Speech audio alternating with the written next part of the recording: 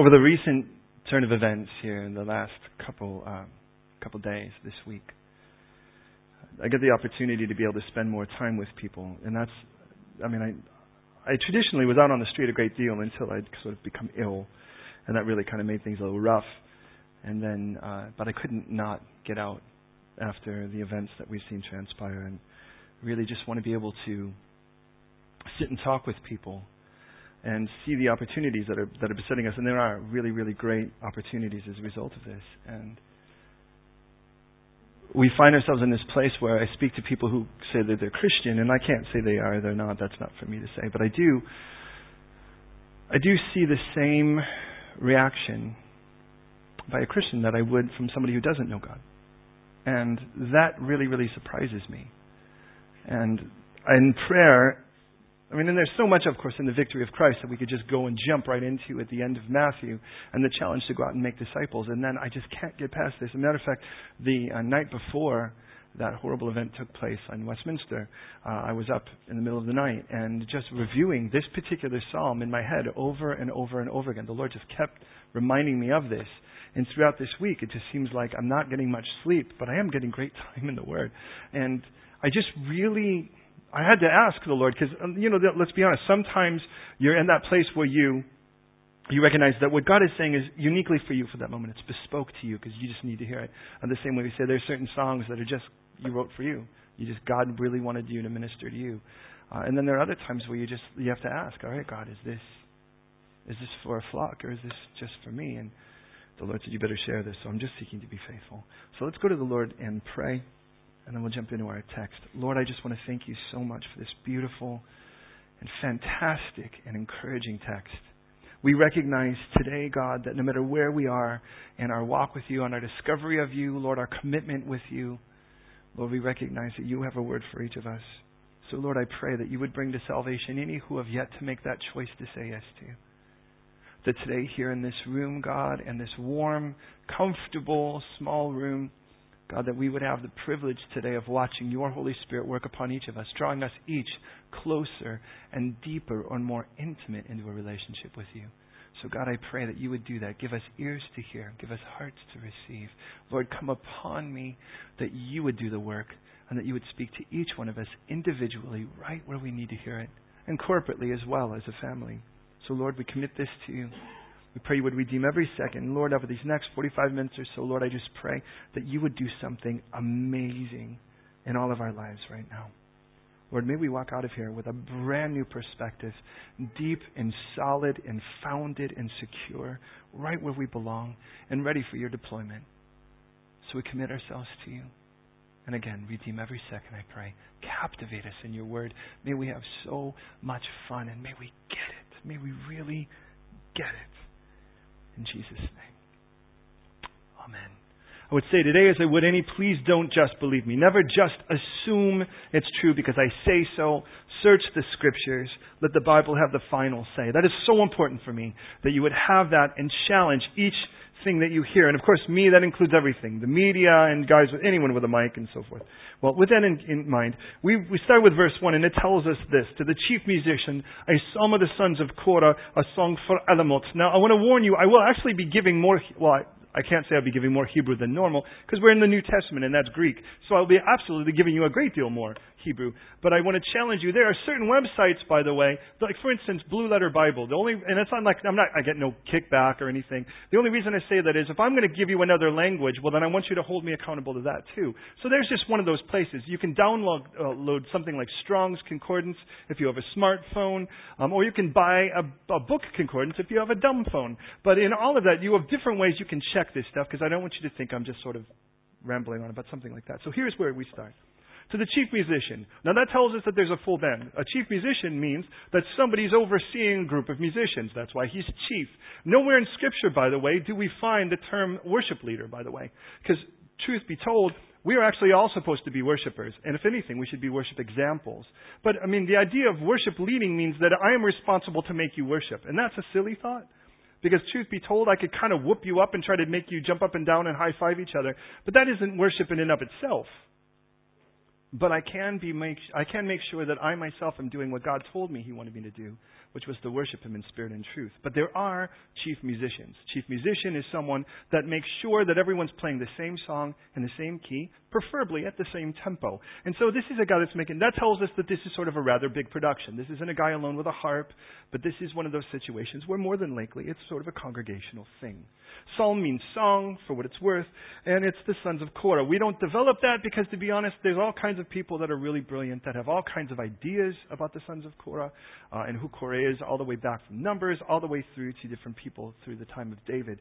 It seems to be irrelevant since God really never made that clear, but He does tell us this, a song for Alamot. Now, any of you know Alamot? What Alamot means? After all, you think, oh, sweet Alamot gets this song. Well, Alamot, for what it means, just means young virgins. In other words, it's plural in that sense. And we tend to think more than likely this would mean that it was for the women singers, would be the idea. So women would be singing the song. Sopranos would be the idea, I guess. Now, with that in mind, we get into the context of this. Now, let me just say it this way. We don't have a contextual setting like we normally would for a lot of psalms. For instance, we'll have psalms where David was fleeing from Absalom, or songs at the dedication of the temple, certain events that help flavor, if you will, the context or the color of the particular psalm. But in this case, we don't have anything like that. We just go right into it. Which tells me instead of allowing a context biblical to sort of flavor the psalm, we allow the psalm to flavor the context of our own situation because it becomes more extending in that sense, if you would. Because otherwise we'd say, well, if my situation's similar to that one, well, then maybe this song's for me. But in this case, well, we get the idea that it's very overarching and very long extending. And so we have this no identified situation for context, but we have this situation now where we read this and it starts with the first word, Elohim, God. We want you to know right from the beginning what this song is about. And this song, by the way, I adore this song. One of the reasons is that the sons of Korah, when they start writing this song, probably never imagined how the song would end, because the song starts out, if you will, this beautiful congregational song, and ends up becoming a duet by the time we're done. I'll show you what I mean in a moment. And we read this. God is our refuge and our strength and our ever-present help in trouble. That's how we start this. Before we go any farther, He makes really clear who this God is that we serve. And He gives us these particular terms. The term refuge, our first term, by the way. And for fun, why don't you kind of say these with me, if you will. The term is Mahasa. Try Mahasa. Mahasa. Come on, no, it's Hebrew, so you're like, Mahasa. Thank you, that's good. And you can wipe the person's head in front of you. No, it's more than a location. It's if you will, it's a concept. In other words, there are certain people that you can find that, in essence, places that you go, or people that you would turn to when you really need comfort or rest or shelter, because it's what the word really means, is a place of trust, a place of safety, or a place of comfort. Now, it is important to recognize this, that every one of us seeks these. Most of our bad habits become, in essence, default refuges. That can be everything from alcohol to pornography to one relationship after another. It could just be, to be honest, just newness or adrenaline. I've learned that there are certain people that it just seems like when a hard day happens, they just sort of pack and they're gone and it's done. It's just, give me something new. There are others, it's like, okay, it's been a rough day. And so you know what I need? I need to jump off a bridge with a band strapped around my ankle. By the way, it is kind of fun. But anyways, all of that to say, somewhere in all of that, when you have a hard day, when bad news hits you, when something just comes and goes, BAM! And just hits you in the face. Look at that. Isn't that beautiful? In all of that, one thing you notice in all of that is that something you're going to run to. You're going to go someplace and you're going to want to get from under it. You're going to want something to get in between you and it. Something to create some form of shelter. And for a moment, just think about what that is for you. I mean, obviously, as a musician, that's a fairly easy one, but that's certainly not the only thing. You know what's amazing is once something becomes sort of an addiction in your life, what you find is if you've had a really bad day, you run to it. If you've had a really good day, you run to it. Isn't it weird how that works? It's like it's your reward and your punishment at the same time. That tells you something. But what the psalmist wants you to know here is that God's the real one. He's the real shelter. He is the real thing you can rest in, that you can actually put in between the situation and you. But He's not just that. He's three things we read here. The second is strength. The word there is uz. And uz, by the way, in the simplest sense, means power to prevail. And I love this. He's not just, our muscles. He's really the only reason why we can overcome anything. Now put those two things together already. You have the thing you flee, to when things are bigger than you. You have that thing that gives you the power to prevail. And then last, he says, an ever-present help. Now, for what it's worth, here's a fun one. Matzah me'od Ezra. So, matzah me'od Ezra. Matzah, similar to like the bread we would break, in the simplest sense, means, if you will, sort of, it means like always somewhere within reach is the idea. And there's a simple way to put this, because this term is used, it's still to this day, by the way, in Israel, Matzah me'od Ezra, and it's used normally of children. And when you ask, how's your family? They can say, Matzah me'od Ezra. And what that means is they are ever present. I have to make sure that when I'm stepping, I'm not stepping on one of them. I make sure when I'm turning, I'm not knocking one of them over. And if you've ever had those kind of days where it's just all over you, when it's all on top of you, well, that can be really bad in most cases. For instance, normally that's what happens with problems. You have some situation, let's face it, you could have 5 people that say really nice things to you, but somebody that you've never met before says something really wonky on a bus to you, and you go to sleep with that tonight. And it gets, and if they're intense in it, it seems to be all over you like flies. And it's like everywhere you turn, you're reminded of it. And everywhere you turn, you see that face or whatever. You get the idea. That's ever present. Well, here's the great part about it. It's not ever present trouble. It's ever present help, Isra, Itzer, the idea of constant aid, if you will, in this. And I love this, because these are the 3 things that we start the psalm with. Now I want to remind you, in the face of the terror attacks in Westminster, where we're looking for refuge, because is there any part of you that thinks, how do you stop this? There are people who aren't afraid to die, that have no problem killing themselves and everyone else around them. How do you stop that?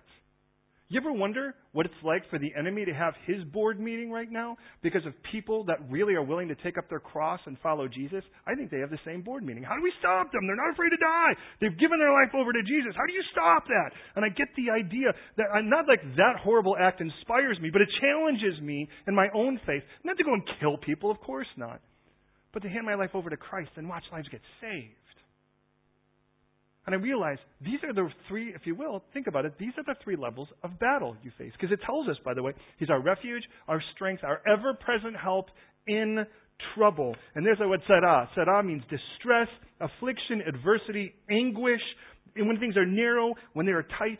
In other words, anytime you're challenged. So get this, figure this out, go backwards.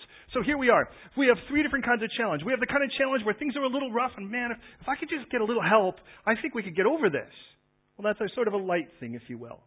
And then we go from that to the next level. And the next level now is where it's like, oh my goodness, I am not strong enough to overcome this. But then He's that too. And then we get to the last one where it's like, you know what, this thing is going to take me down. I need to run from it.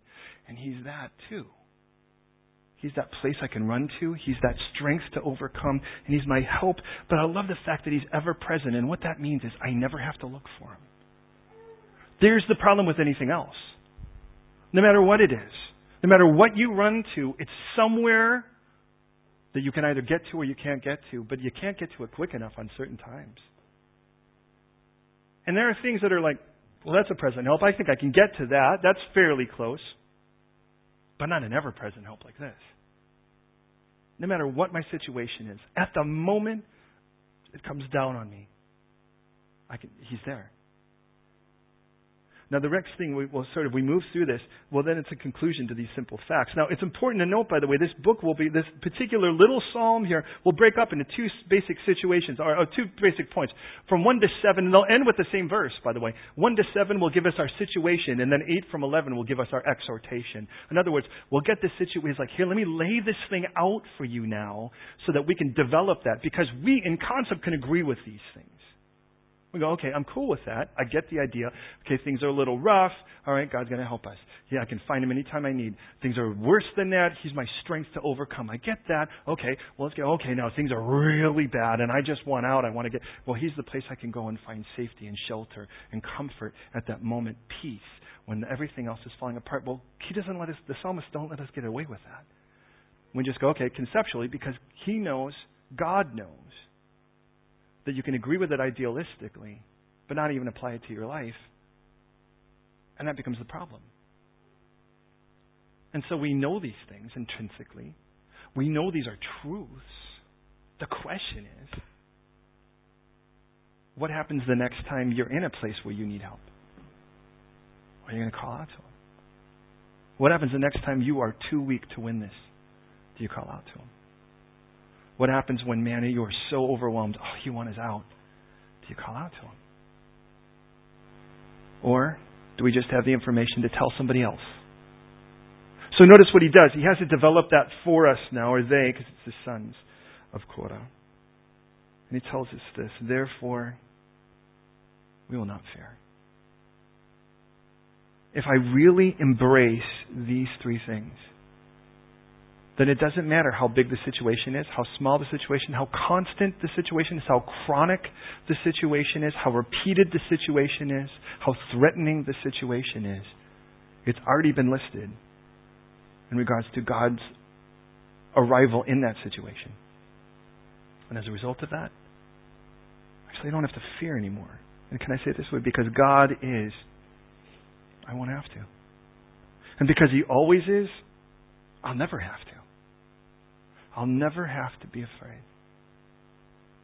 No matter what the circumstances. Well, what about Brexit? Did you notice, if you're anything like the majority of the people in the world, most of the things you fear have never happened.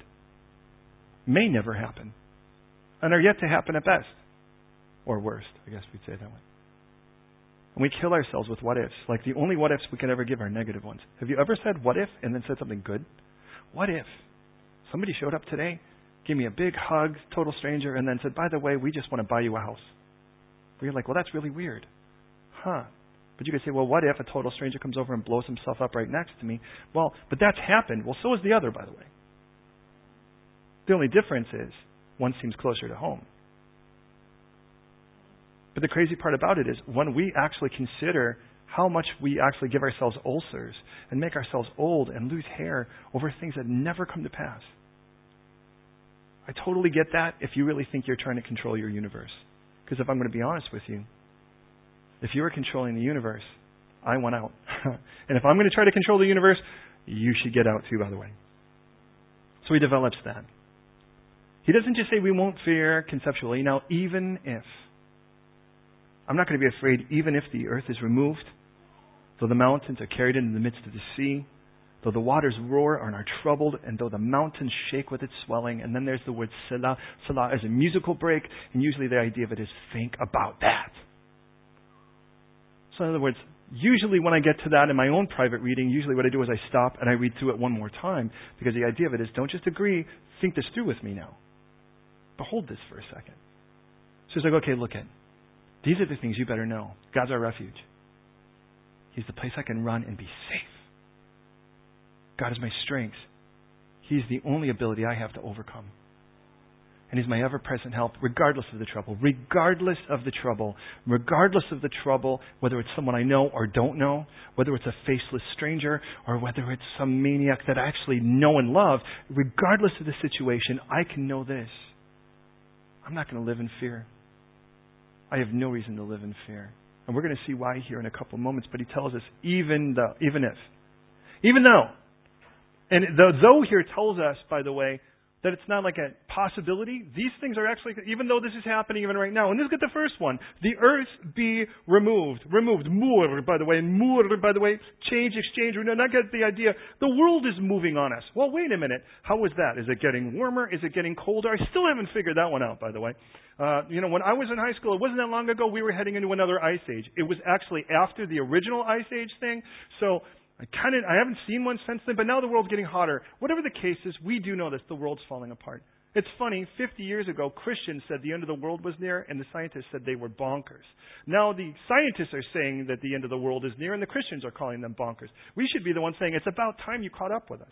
Well, with that in mind, the earth is being, well, wait a minute, my world is totally changing and being removed? Well, that, to be honest, if I can dare say it, that sounds like Brexit. I was like, well, wait a minute, what happens? Our whole world's being removed. We're being removed out of the EU. Oh, what's going to happen? Can I just warn you? God's bigger than the EU. And He loves you. And His plan for you is to give you a future and a hope. It isn't like, yeah, you know what, I can't wait to get you out of the EU because, you're safe with the European Union as far as God's concerned.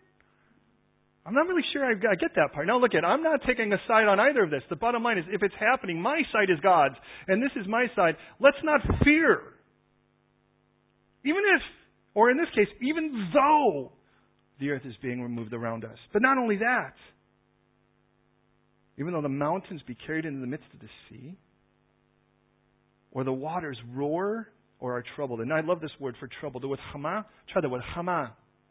Hama, by the way, means to growl or to roar or be disquieted. The word that's there for roar. And then the word for troubled is the word hamar. Hamar, by the way, means to boil or to foam. Now, hey, it's one thing, by the way, if you're actually in a sea and the sea sort of starts to get a little wavy. You maybe see a few white caps. That's one thing. I've surfed in water where it gets a little bit above your head and you're like, okay, this can really cause some damage. But when it actually gets to this point where it roars and it growls at you, you want out. This is a point where things get really ugly and disquieted. And it boils and foams, You're kind of in this, it seems like a jacuzzi, it's a hot tub, but then you're a frog and you know what happens as it gets warmer. You're actually becoming Hugo's dinner. Well, with that, it tells us, and the mountains shake with their swelling. And here's one of my favorite words in this. But, what mountains shake and swell? Volcanoes do. And when volcanoes shake and swell, and some of you are familiar with that. We've been on top of Etna while it was erupting, by the way. Here's the nice part about Etna, Mount Etna in Sicily, is that it erupts just a little bit at a time. It's constantly erupting, because if it actually waited, well, then it explodes, and that's really bad for everybody. Well, the whole point of it is, put yourself in this situation. 2,000 years ago, you're not on the internet. You're not checking Google or the weather page. On a day like this, there's no Facebook. Facebook in those days was two things. It was a person's face, and it was a book. That was it. Now, 2,000 years ago, you looked and you saw mountains. They were your reference. Think about it. They were your place where you kind of knew where everything was. When you got oriented by the sea, or you got oriented by the hills. And in Israel, there's basically a land strip that's sort of the coastal line. Then there's a line of hills. And then there's a valley. That's the Jordan Valley. And then there's another set of hills. So no matter where you were, there was a set of hills, so you know that's east. When we lived in Colorado for a small period of time, I remember you always saw the Rocky Mountains. You kind of knew that's sort of oriented to you. So what happens when those mountains, all of a sudden you wake up and they're gone? That one thing for which you positioned your whole life to. That one thing where now everything seemed nice and calm. And you're like, all right, I'm cool. I got my life together. I'm solid. I know what's going on. And then all of a sudden that thing's just gone. And you're like, what do I tether my life to now? This is not even if, but even though that happens, I'm still not going to be afraid. And you see some of my heroes, by the way, often are little old ladies. I know that may sound weird, but I watch somebody that's been married for 50 years and then their husband passes away, and you watch them become this amazing woman of prayer, and they could walk you through this probably better than I could. But it's like, you know what? Often those great husbands, because some of them I've known personally, and they were great men, were just big mountains. They were things that you sort of said, well, so much of my life is kind of, in one way or another, built around this big old rock thing right here. And then it's just gone, and then you're like, oh my goodness, now what do I do? And the natural thing to do at that moment is to try to find another mountain. Just give me another thing that I could hitch my post to. Another thing that I could build my life around. And God says, well, if you're really going to consider that, would you really consider me? Because I'm the one thing that won't shake. Well, when the waters roar and they boil and foam, and when the mountains swell, the word for swell, by the way, ga'ava, by the way, means to be proud or to be haughty. And the idea of it is like this volcano's taunting you. Ha, ha, ha, ha. And He moves us from that location to another location. Shaking mountains that are winding up in the sea, ground that is quaking, waters that are roaring. So threatening. Let's face it, if you read the news chances are that's what it looks like. Oh, that's a roaring, taunting volcano there. Oh, that's another thing falling into the sea. It's another thing just shaking, being removed. On the other side of it, he says there's a river. Now, I look at this and I see the mountains that are swelling and I think, man, things are just going to explode on me. But he says there's a river whose streams shall make glad the city of God. The holy place of the tabernacle of the Most High. And he tells us why. Good time for that. Did you hear what God did? Did you hear that right there? God brought in a little backup because we don't have a Hammond organ for those really cool moments, so God brings in a soprano, a feathered one. Well, with that, on one side, this is where I can look. I can look on one side or the other. I can look and I can see everything shaking and moving. But I tell you that in the book of Hebrews, God makes something really clear, and I'm really thankful for this. In Hebrews 12:27, God tells us about that there are the removal of the things which are shakeable, because the things that are shakeable are the things that are made, that the things which are unshakable will remain. And what you find is that when you start holding on to things that are really shoddily made and that really aren't attached to eternity, well, what you're going to find is you're going to be standing there with a handful of ashes at best. And you know what? Most of us know that well. We know what it's like to grab and grab when things are shaking, only to find that every time we do, we just find ourselves a little bit more beat up for it. But there is a river whose streams make glad. Samach, to rejoice, to be joyful, to be merry. And I love this because it's not just not fearing. There's joy and there's rejoicing, but it's in a location. The tabernacle of the Most High. And he tells us why. Because God is in the midst of her. And you know what happens when God's in the midst of her? She shall not be moved. So wait a minute. This place where God has set himself in the midst, this tabernacle, and I can't help but think the tabernacle, it's the same word that would be used in John 1:14. When the Old Testament's translated into Greek, it's called the Septuagint, and you compare the text, in John 1:14 it says that the Word became flesh and dwelt among us. Speaking of Jesus, God's own logic and reason, God himself in the flesh, and there in the flesh, the Word becomes flesh, and then the Word is tabernacled among us. The tabernacle is Jesus. That place where God himself dwells and where God tabernacles. He says, if that's the place where if you find yourself in that place, man, you're not going to be moved. But what happens if you don't have the immovable to rest in? Then you're going to get tossed like everybody else. I had this cool little office back in America. And I remember distinctly a specific moment because I'd have this moment and I kind of decorated it like Raiders of the Lost Ark because I have all these cool, really old artifacts. Some of them 3,000-4,000 years old. And I'm just, putting them up all over, and it's really cool. And I kind of look around and breathe the dust and like, yes, and I hear dun dun dun dun dun, and I'm going to open up the Word, and it's going to be like my treasure hunt. And I'm there, and I'm like, oh Lord, you're so good. And all of a sudden, this starts happening. Now you're probably aware in California, that sounds a bad sound. Because at that moment, what that means is the entire earth around you is going to do a little bit of a dance, and you need to actually to make sure you're not going to have, well, I look up, and there's a 30-pound, well, in essence, about a 10, 15 kilo vase that's sitting right, two of them sitting right above me right here, but one's right above my head, and it just goes like this. I actually couldn't believe how quickly I could scale my desk. From a sitting position, I was over the other side of it, and the whole thing just cracked. And we watched this 7-point-something earthquake, and it just shook everything like a violent angry drunk. And I'm watching my whole room do this dance. We would learn about people that were 15, 25 miles away that were killed from this particular event. And I think, man, at that moment, if you could just have one thing that wasn't shaking, how happily you would hold on to that. And I'm brought to that every time I look at this. He's like, but in the midst of all of that, there's this beautiful river where life and refreshment and joy.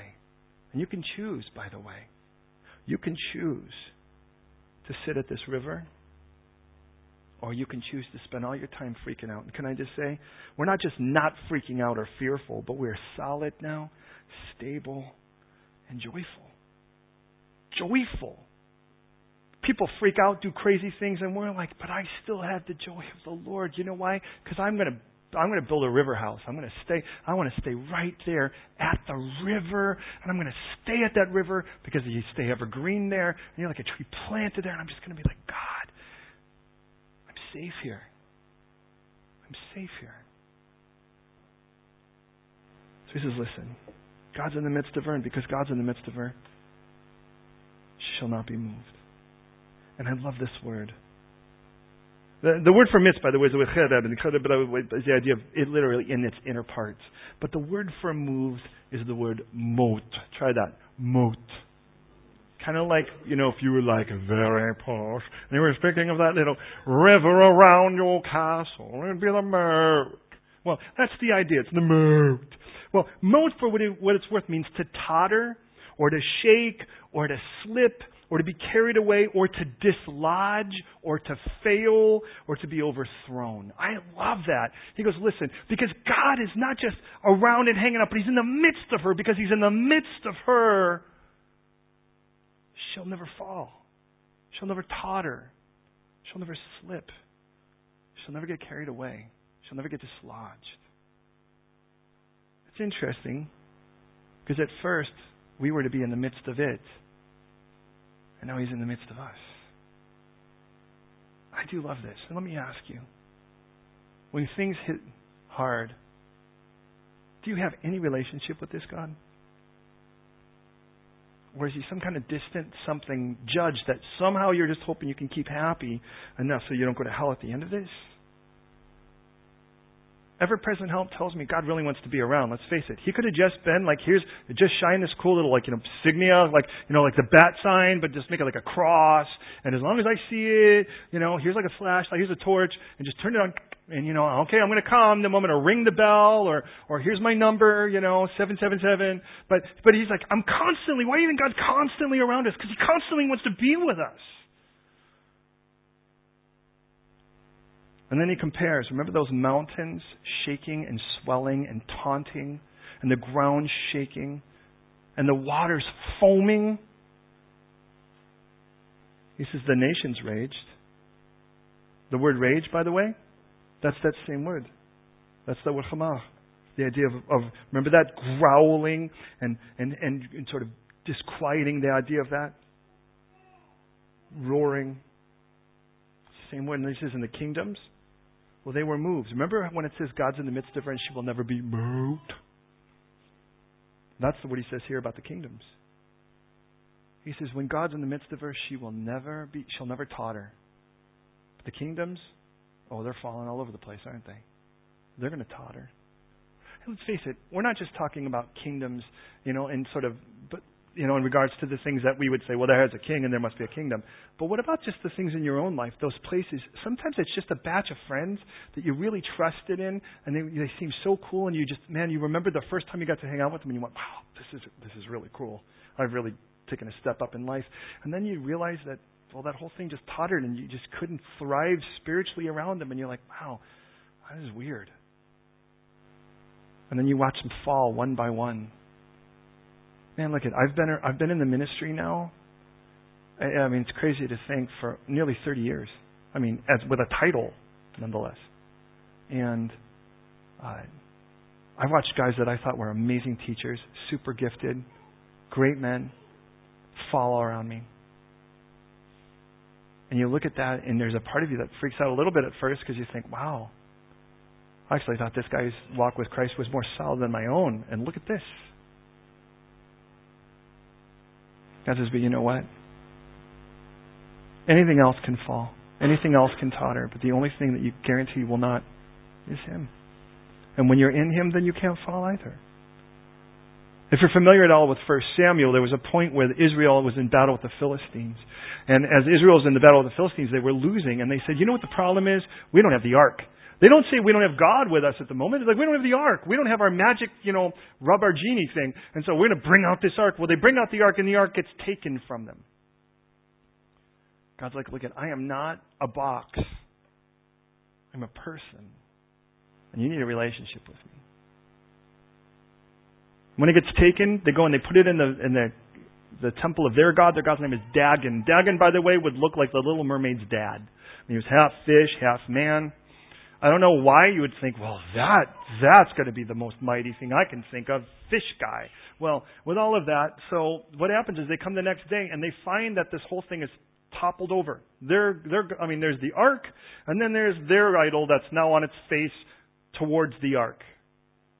So what did they do at that moment? Now, what would you do? You walk in and you're like, my God's on his face towards their box.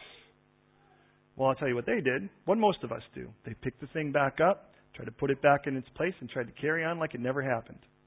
Let me say that again. They picked the thing back up, put it in its place, and tried to carry on like nothing ever happened. Isn't that what's happened the last few days?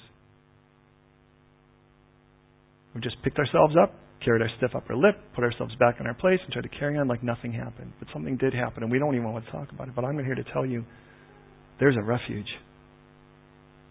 And there's power to overcome. And there's an ever-present help. And I'm not going to live in fear. I mean, we can post signs. Let's face it, there are big heroes on the internet until you see them in person. Like, we're not afraid. We're not going to be afraid. Oh, well, that's interesting. Well, no one's afraid when they're anonymous.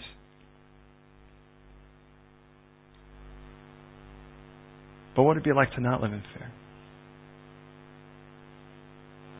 So listen, the nations raged. The kingdoms were moved. He uttered his voice. The earth melted. God spoke for a moment, literally thundered a noise, and the earth dissolved. God's voice melts the world around me and calms my troubled heart. I don't need to find some placid news, just get a little uplifting thing, or look at a puppy video for a couple minutes, or the vine that follows. I just need more of God's voice. It just seems like everything else melts away. You know what he says then? The Lord of hosts is with us. The God of Jacob is our refuge. Did you notice the constant thread here of God reminding us he's with us? And this will be the verse that's repeated twice here in verse 7 and then in verse 11.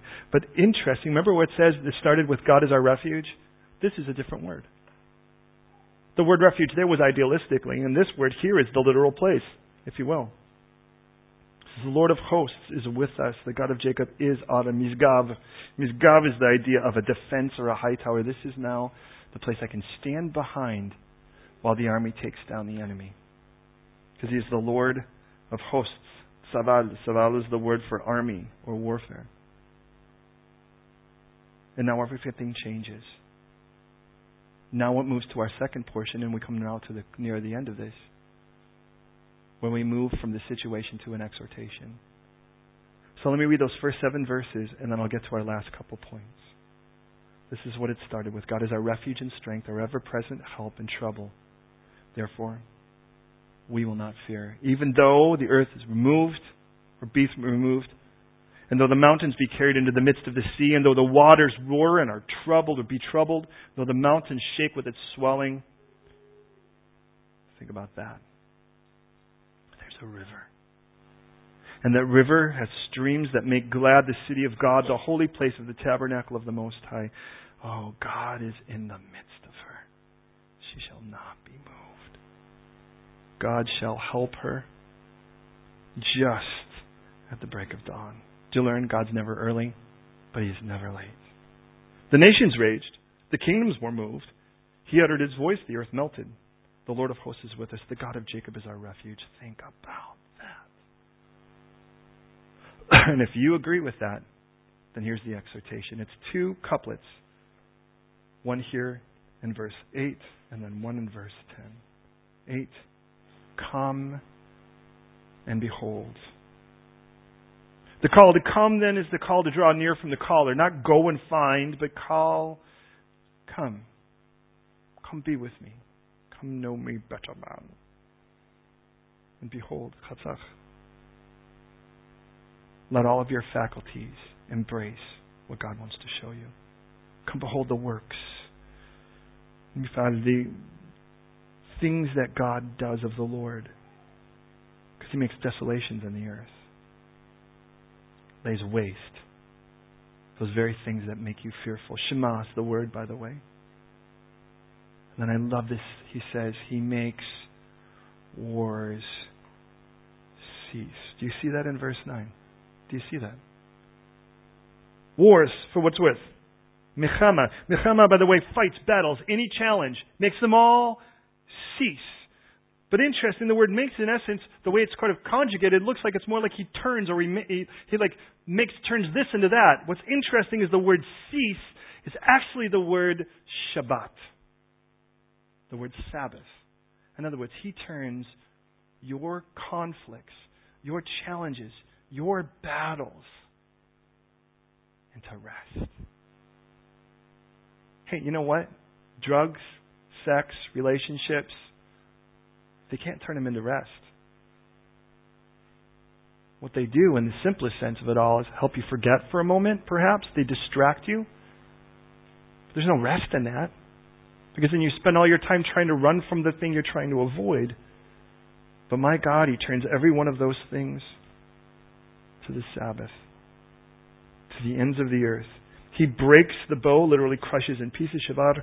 He cuts cut off in pieces, or to cut off completely, Chatzat, the spear in two, and then He burns set off the chariots in fire. So from crushing in pieces to cutting off to burning, there's nothing left. The weapons of the enemy are down before you. Remember the first exhortation was come and behold? But something radical takes place in verse 10. Notice it says, be still and know. Could you tell me what the rest of the verse says? Be still and know. Who's talking here? Who's saying that? God is. Did you notice that? The psalmist up to this point says, hey everybody, you need to know this. God is our refuge. God is our strength. God is our ever-present help in that time of trouble. You need to know He is this and He's that. So why are we freaking out? Because after all, okay, even though, I'm not ignoring the fact that things are weird. I'm not ignoring the fact that the mountains you thought were immovable are being cast into the sea. I'm not ignoring the fact that things are taunting and they seem immovable and they seem invincible and unstoppable. I'm not ignoring that. But I want you to recognize those very things, same things, God's going to melt with His voice. And if that's really the case, there's also another place you can stop. You can stop staring at that for a moment. You can start sitting at the stream. Because at the stream, at the river, there's a place of peace and a place where you're actually not going to be shaken. And that place where it's not going to be shaken, man, you need to know God is in the midst of her. And because God's in the midst of her, she is not going to be moved. She will not totter. The kingdoms will totter. But she's not going to totter. And then God jumps in and starts to make this a duet. I just love this. And listen, if you don't think your God sings, well, you need to read the Bible, because one of my favorite verses is Zephaniah 3:17. If you ever get an email from me, chances are it's at the bottom. Which is the Lord, our God, in our midst, the mighty one who will save. He will take delight in you. He will actually rejoice over you with singing. Quiet you with His love. Do you know that God? The one who can quiet you with His love. The one who rejoices over you with singing. If you could hear God sing to you, what would He sing? I would suggest He sings this. Be still. Now, I'll have to be honest. When I initially remember reading this as a young Christian, I read this and my first thought is stop doing, right? Be still. Because that's what parents say to their children. Be still. In whatever manner you say it. I mean, it's amazing. You couldn't wait for them to talk. You couldn't wait for them to walk. And then you tell them to sit down and shut up for the rest of their life. Anyways, but the word be still is so much more than just stop doing stuff. The word is rafa. Try that word. Rafa. Listen to what it means. Sink down. Be feeble. Be weak. Drop. Relax. Oh, this is so much more than stop doing stuff. Will you stop doing stuff? It's God saying to you, listen. It's okay to be weak. Because I'm your strength. It's okay to collapse in me. Because I'm I'm your refuge. It's okay to just drop and be feeble, because I'm your ever-present help in any time of trouble, at any time. So listen, come, would you please, behold what I do, because I'll take all of that battles that you're facing and I'll put you to rest. But you'll never rest until you finally collapse into me. Please collapse into me. But don't just be still. Know that I'm God. The word know there, you're probably aware there's intellectual words to know, but this word yada is the word, which, by the way, we still use to this day. Anelo yada means I don't know. But it means I don't know experientially. It's like I don't know because I don't have. And he's like, look it. If you would just collapse into me, you would know me intimately that I'm actually God here. And this stuff isn't. Brexit's not God. Terrorists are not God. And I guarantee you, they are not pleasing God by killing people. My God says, I know you're putting up a brave face, and I know you're trying to tell people you're strong, and I know you feel like that's what you really have to do because you're afraid if you let go for a second, you will fall apart to pieces and you will shatter. But he says, listen, yeah, maybe you shouldn't be running around doing that to anything else. Actually, you shouldn't, but God's like, I'm your refuge, and I'm your strength, and I'm your help at any moment, anywhere. So just come and collapse. And know that I'm God. And if you know that I love you and you know that I'm God, God's speaking, then how could you fear? So to close this up and pray, I ask you first of all, do you know this God?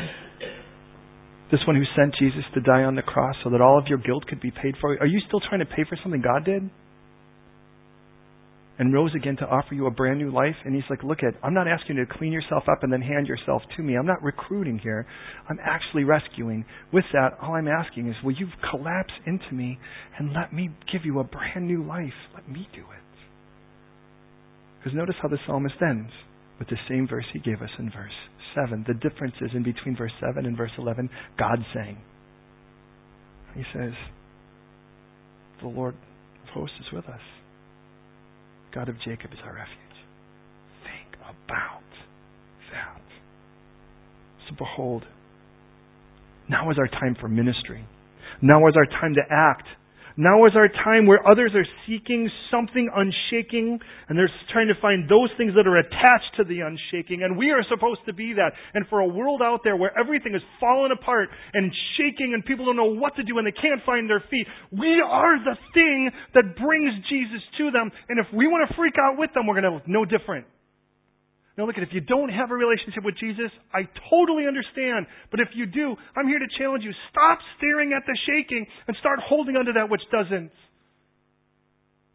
Stop running around like crazy at the place where you're trying to be strong and instead collapse and rest in Him at the river.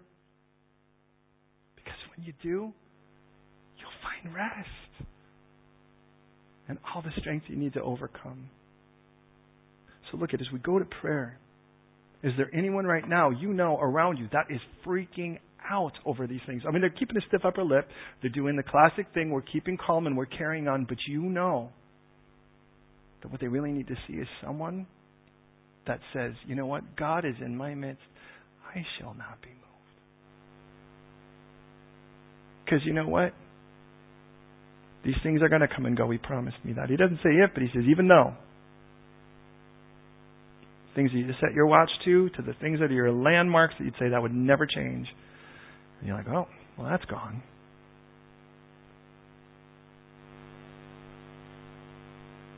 But the one thing that never changes is the only thing I need.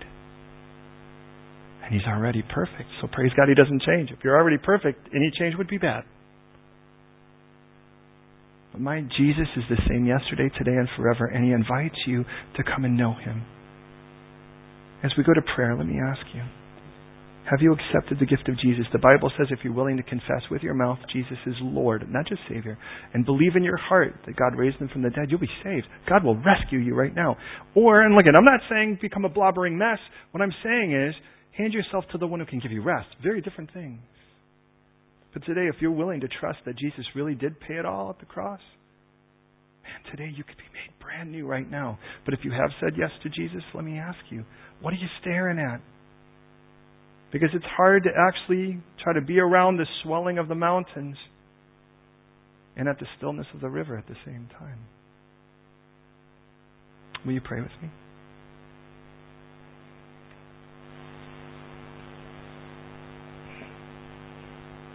God, I know we have our things that we think are our strengths. Intellects and talents. In some case, physical strength. Experiences. Training. Just every one of those things runs out. We know that. We don't like to think of it. We don't like to confront it. But if truth be told, we know it. We know there are just certain situations that we're just not smart enough, clever enough, sweet enough, kind enough, cute enough, gifted enough to just simply overcome without effort. Or to be honest, even with all of our effort, we still will not overcome. But you've not asked us to. This didn't start by saying that we are mostly good or we're mostly strong or we're mostly great or we're mostly overcomers, but rather it's about you. You, God, are our strength. You are our refuge, our strength, and our ever-present help in trouble. So I pray first for every Christian in here who is living in fear. Overcome them with these truths. Even though Brexit, even though terrorism, even though the value of the pound or the dollar, even though missiles are being fired from other countries that are hostile, even though there are those who've declared war, even though there are people we love that have turned wonky, even though our boss may be crazy, even though our neighbors may be weird, even though that person keeps giving us strange looks, even though we don't know where the next paycheck will come from, even though there are so many what ifs. And each one of them an opportunity for us to embrace you in faith, or a billy club we could keep smacking ourselves over with. And I pray today, right now, that you make this a reality for us. You're in the midst of us. And we will not be shaken.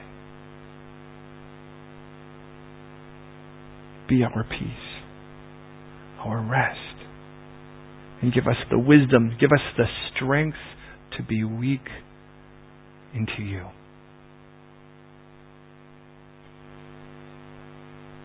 And even right now, overcome any and every fear,